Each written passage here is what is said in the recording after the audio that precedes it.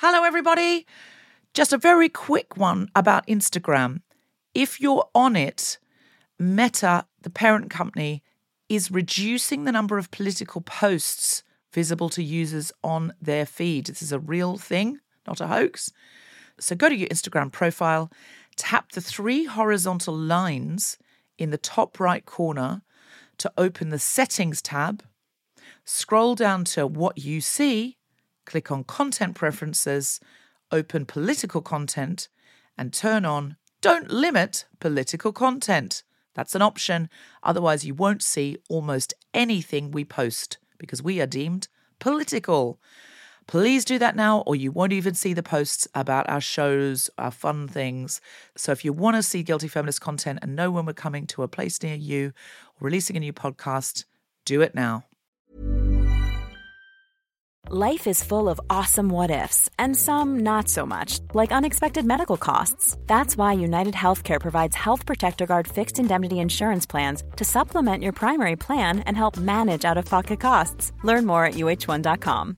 Imagine the softest sheets you've ever felt. Now imagine them getting even softer over time. That's what you'll feel with Boll & Branch's organic cotton sheets. In a recent customer survey, 96% replied that Boll & Branch sheets get softer with every wash. Start getting your best night's sleep in these sheets that get softer and softer for years to come. Try their sheets with a 30-night guarantee. Plus, get 15% off your first order at bollandbranch.com. Code BUTTERY. Exclusions apply. See site for details. Hey, I'm Ryan Reynolds. Recently, I asked Mint Mobile's legal team if big wireless companies are allowed to raise prices due to inflation. They said yes. And then when I asked if raising prices technically violates those onerous 2-year contracts, they said, "What the f*** are you talking about, you insane Hollywood ass?" So to recap, we're cutting the price of Mint Unlimited from $30 a month to just $15 a month. Give it a try at mintmobile.com/switch. $45 up front for 3 months plus taxes and fees. Promo rate for new customers for limited time. Unlimited more than 40 gigabytes per month. Slows full terms at mintmobile.com.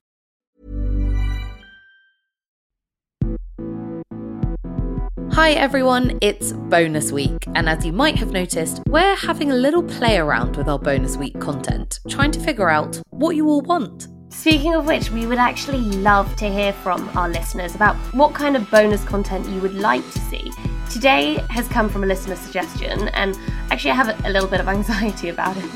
Yes, some people have been asking if they can access some of our unedited interviews rather than the beautifully curated cuts we normally give you. Be careful what you wish for, because you're getting it today. Today's bonus will include an unedited interview from last week's episode about medical cannabis.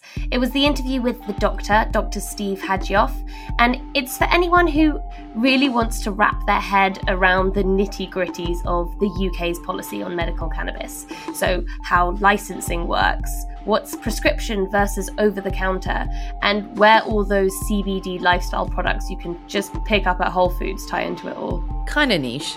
Kinda niche. So have you actually edited any of it at all? I've tried to take out bits where we've, say, repeated or redone a whole section, but no, this is really about giving listeners a glimpse of what's happening behind the scenes. And that, I think, takes us onto something we're quite excited to announce. Yes, that's right. So we are setting up a Patreon account to help knit our MediaStorm community a little tighter together. It means if you'd like to, and you're able to, support our work financially, you can subscribe to MediaStorm on Patreon. We do want to hear from you about what you'd want to get from that. Whether it's, for example, more of the raw material, newsletters, or even opportunities to meet and chat with Matilda and I. If you haven't already, have a little listen to our special feature that we released at the start of this season about funding independent journalism and what a free press really means. That way you can see some of the problems that you'd be helping to plug. But we also want you to know that even just listening goes a really long way, and you are absolutely part of the MediaStorm community, whether or not you do subscribe. We really love hearing from listeners, so keep those comments and emails coming in. You can reach us on mediastormpodcast@gmail.com. Matilda and I also keep our DMs open. We didn't actually mention how to support us on Patreon, I don't think. So if that's something you'd like to do, there is a link in the show notes. Just click on it and then you can choose your subscription option. And with that, we'll hand over to Dr. Steve Hadjioff. being interviewed here by Matilda for last week's episode, talking about how the UK's medical cannabis market works. Marijuana, pot, grass, whatever you want to call it, is probably the most dangerous drug. The underground cannabis business is hidden all over Britain. Just condoning another gateway drug. Look at this, around 120 plants in there. Marijuana use inspires users to try harder drugs like cocaine or heroin. Welcome to Media Storm, the news podcast that starts with the people who are normally asked last. I'm Matilda Mallinson. And I'm Helena Wadia. This week's bonus special, sitting down with Dr. Steve Hajioff. Hi, so I'm Steve Hajioff. I'm by training a doctor and also an epidemiologist and a health economist. Can you start just by explaining to us what we actually mean when we say medicinal cannabis? Really, it refers to any compound that's derived from this particular group of plants called cannabis plants being used to treat or to manage disease. So firstly, there are hundreds of different chemicals within the cannabis plant, and several of them have been shown to have activity on the body, some of which is potentially medicinal. Now, the best known of these compounds, these so-called cannabinoids, are CBD, cannabidiol, and THC, tetrahydrocannabinol. Now, they are different in the way they work. So cannabidiol, CBD, it doesn't produce euphoria, it doesn't get you intoxicated, but it still has medicinal effects. The best known intoxicating substance in the cannabis plant is THC, tetrahydrocannabinol, but it also has medicinal benefits. Generally speaking, the strains of the plant that are medicinally beneficial are ones that have a range of cannabinoids, so have a similar amount of THC and CBD. And the strains that are used recreationally tend to have much higher THC and much lower CBD. And that makes sense because THC is the recreational compound, if you like. Does that make sense? And also, what do we mean when we talk about prescription cannabis as opposed to over-the-counter cannabinoids that are available? That's another really, really good question. So we currently have actually three different routes, if you like, for people to access cannabis-related compounds legally. There is the so-called lifestyle market. Now, these are substances or foods or tinctures that contain CBD. They don't contain any THC, or a very, very tiny amount is allowed, and they are available to go and buy in a health food store or in a pharmacy. They're generally fairly low dose in terms of the CBD, and they're not regulated in the same way as a medicinal compound is. So you wouldn't necessarily want to rely on those if it was for treating serious illness. So that's the first group, the sort of lifestyle CBD products. The second group are the licensed medicines. So there are 2 or 3 medicines that are actually made from the cannabis plant that have licenses like every other medicine, and you get a prescription and you get these pills or these liquids, etc., from a pharmacy in the usual way, and you take them in the usual way, either as a capsule or under your tongue or that sort of thing.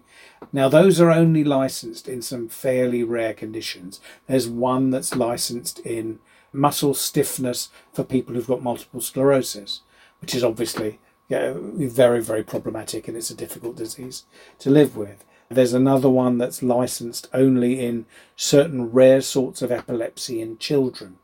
And again, there's very, very small numbers of children, thankfully, who have those very debilitating conditions and therefore can benefit from that. But that doesn't cover the majority of people. That covers a very small minority of people. There is an additional route which is unique to cannabis, and that is the cannabis-based products for medicinal use, I think is what it stands for. CBPNs is what they call them. And these are basically things derived from cannabis that don't have a license, but they are permitted to be prescribed for an individual patient to help with their particular needs. Now, it's always done for an individual patient.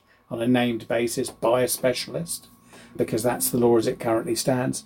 And these vary from sort of powdered flour for someone to vape, through to liquids to put under the tongue, and a variety of other formulations. But they differ from normal medicines in that they don't have a license and haven't gone through that usual approval process.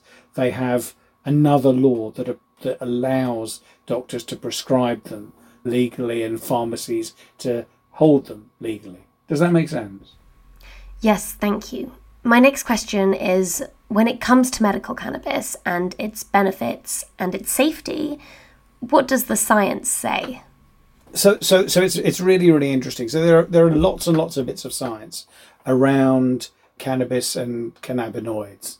And whilst they are not without risk, because nothing is without risk, they are reasonably safe. And they are certainly in similar realms of safety to therapies that don't worry us to take ourselves or to prescribe. So, whilst everything does have risks, and there are some specific risks around THC, which I might come back to, they're reasonably safe.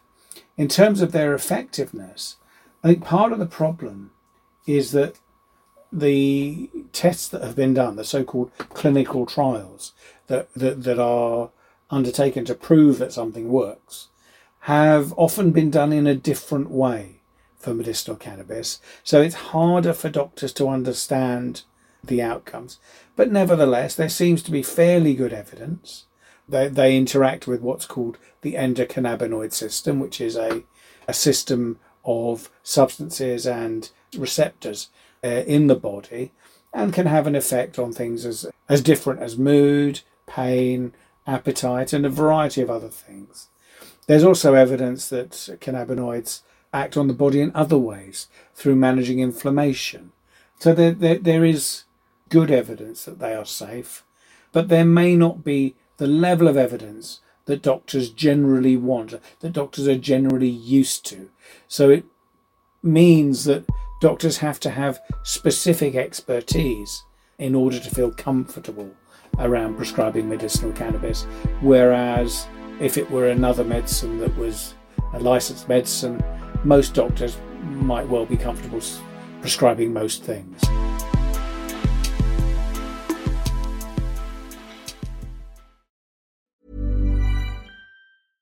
This is Paige, the co-host of Giggly Squad, and I want to tell you about a company that I've been loving, Olive & June. Olive & June gives you everything that you need for a salon-quality manicure in one box. And if you break it down, it really comes out to $2 a manicure, which is absolutely insane. It's also so easy to get salon-worthy nails at home with Olive & June. The difference between how your nails used to look when you did them yourself and now with the Mani system is a complete game changer. The best thing about Olive & June, too, is it's a quick dry. Dries in about 1 minute, lasts for 5 days, and full coverage in up to 1 to 2 coats. Visit oliveandjune.com/perfectmani20 for 20% off your first system. That's oliveandjune.com/perfectmani20 for 20% off your first system.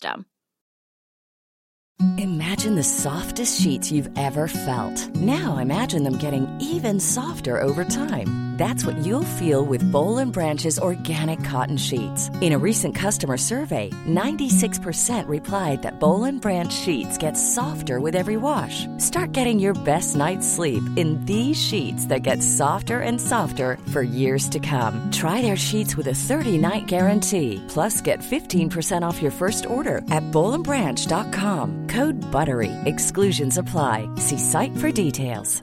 Ryan Reynolds here from Mint Mobile. With the price of just about everything going up during inflation, we thought we'd bring our prices down.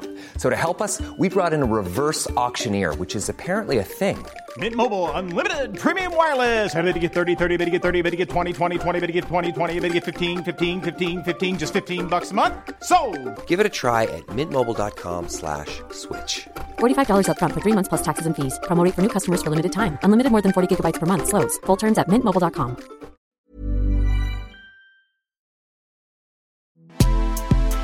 I have a couple of follow-up questions. Firstly, you said that clinical trials have been done in a different way for cannabis, and so the evidence isn't up to the level that doctors would typically expect.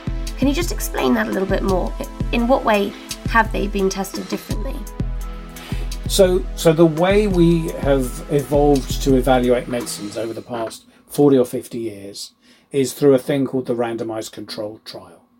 And that means we get a group of people who have got a condition, and we split them into two groups without knowing who's in which group. And one group will get the medicine that we're testing, and one group will get something else. Now, that could be a placebo, or it could be the medicine that's normally used for that condition. But nobody knows who's getting what. And then we watch and see how they respond, the people in the two groups, and we compare them statistically to see if the new treatment has made a difference. Now, the reason why we do it that way is there are all sorts of psychological effects that can bias our perceptions of what's working and what's not, both as doctors and as patients as well.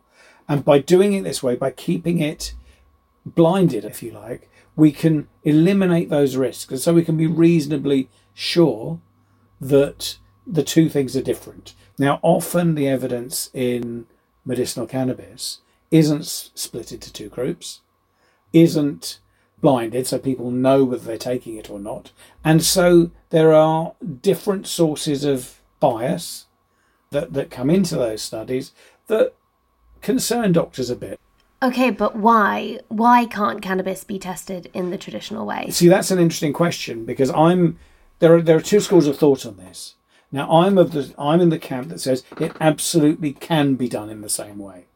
People will say, well, you can't because it makes you feel different when you're taking it, because it's psychoactive is the term. Well, that's true for pretty much every medicine that we use in mental health, and yet we run randomized controlled trials for those. So I don't buy that.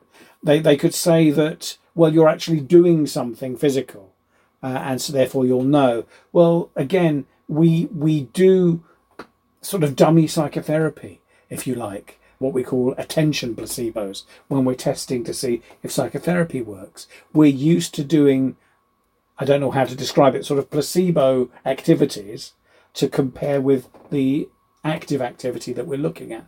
So that's already mainstream. So I kind of don't buy that it's not possible. I think the problem is partly a financial one, in that because you can't patent a natural product, a natural extract, it's very difficult to see where the return for someone is, for an organisation is, because it costs a lot of money to run a clinical trial. You know, maybe $5 million US as a starting point to run a full clinical trial.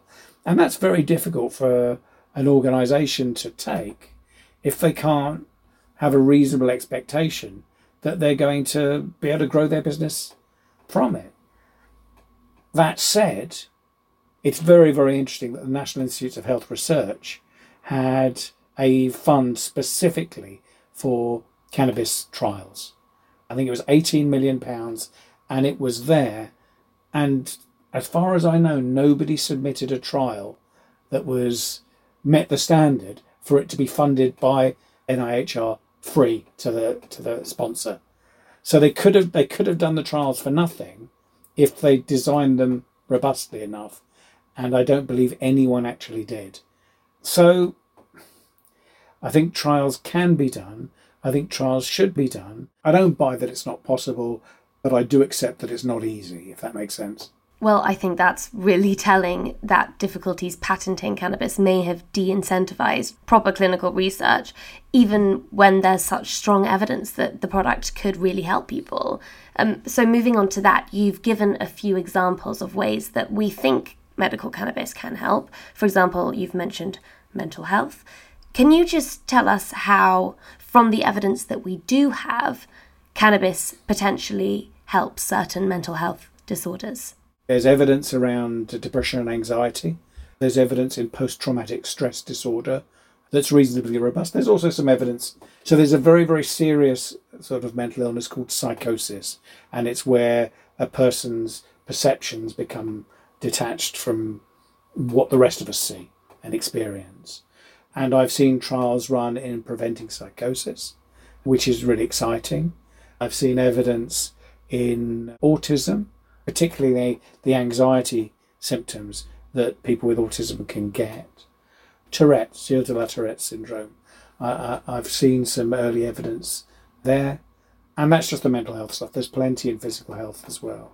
Would you be able to just break that down for us in scientific terms? I mean, simple scientific terms. How does cannabis actually alleviate pain in the body?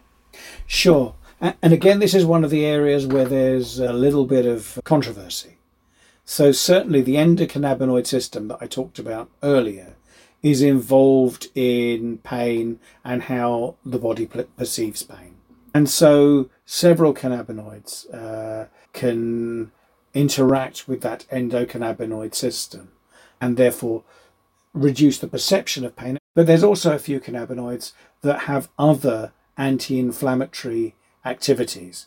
There's a particularly powerful anti-inflammatory pathway that several cannabinoids interact with, and that's actually really exciting. And it's difficult to put your finger and say there's one of those mechanisms, because it's likely that there's 2 or 3 of them happening all the time. You know, the psychoactive element of THC may well reduce how much it bothers people, even though they're still feeling it, because it's psychoactive in that way. And you've mentioned the difficulties in providing evidence for all of this. I want to actually build on that and hear more about reasons for caution. If there is resistance coming from many people within the medical community, what are their reasons? One is route of administration, and I've kind of touched on that before. Smoking is bad. Vaping is not much better. What we're used to prescribing for people who need our help is little white pills. The further away a treatment is from little white pills, the less comfortable it is. So it could be just something as simple as that. I think the association with the illicit market is potentially an issue, particularly given what has happened in the past decade or so with opioids. I'm not saying that cannabinoids are in any way as noxious as opioids can be, but we've been comfortable with a set of compounds that do have what we call abuse potential, and we found that we were wrong in that comfort and we've caused people harm. So I think we're a little bit more reticent about taking the risk. And I think the final piece is very few doctors understand the endocannabinoid system.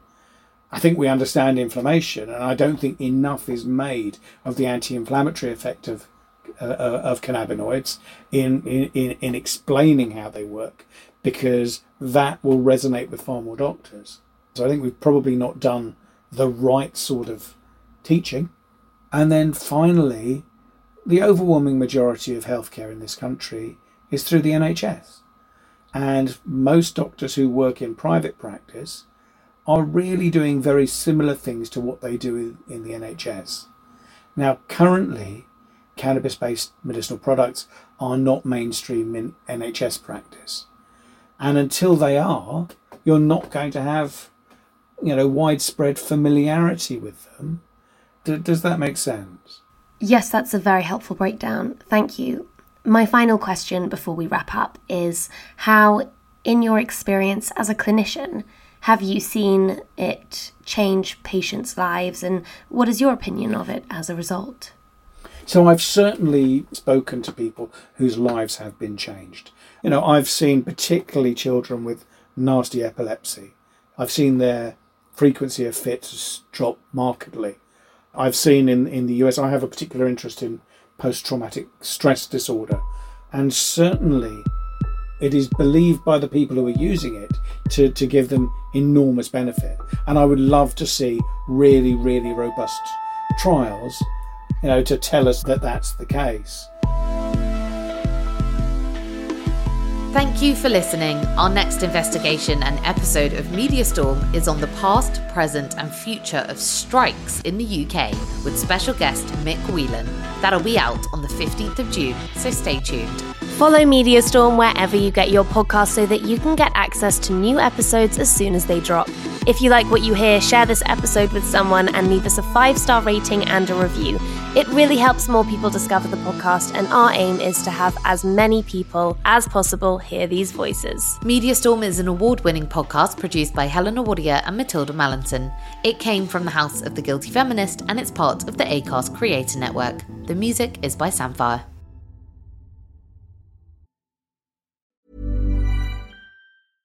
Imagine the softest sheets you've ever felt. Now imagine them getting even softer over time. That's what you'll feel with Boll & Branch's organic cotton sheets. In a recent customer survey, 96% replied that Boll & Branch sheets get softer with every wash. Start getting your best night's sleep in these sheets that get softer and softer for years to come. Try their sheets with a 30-night guarantee. Plus, get 15% off your first order at bollandbranch.com. Code BUTTERY. Exclusions apply. See site for details.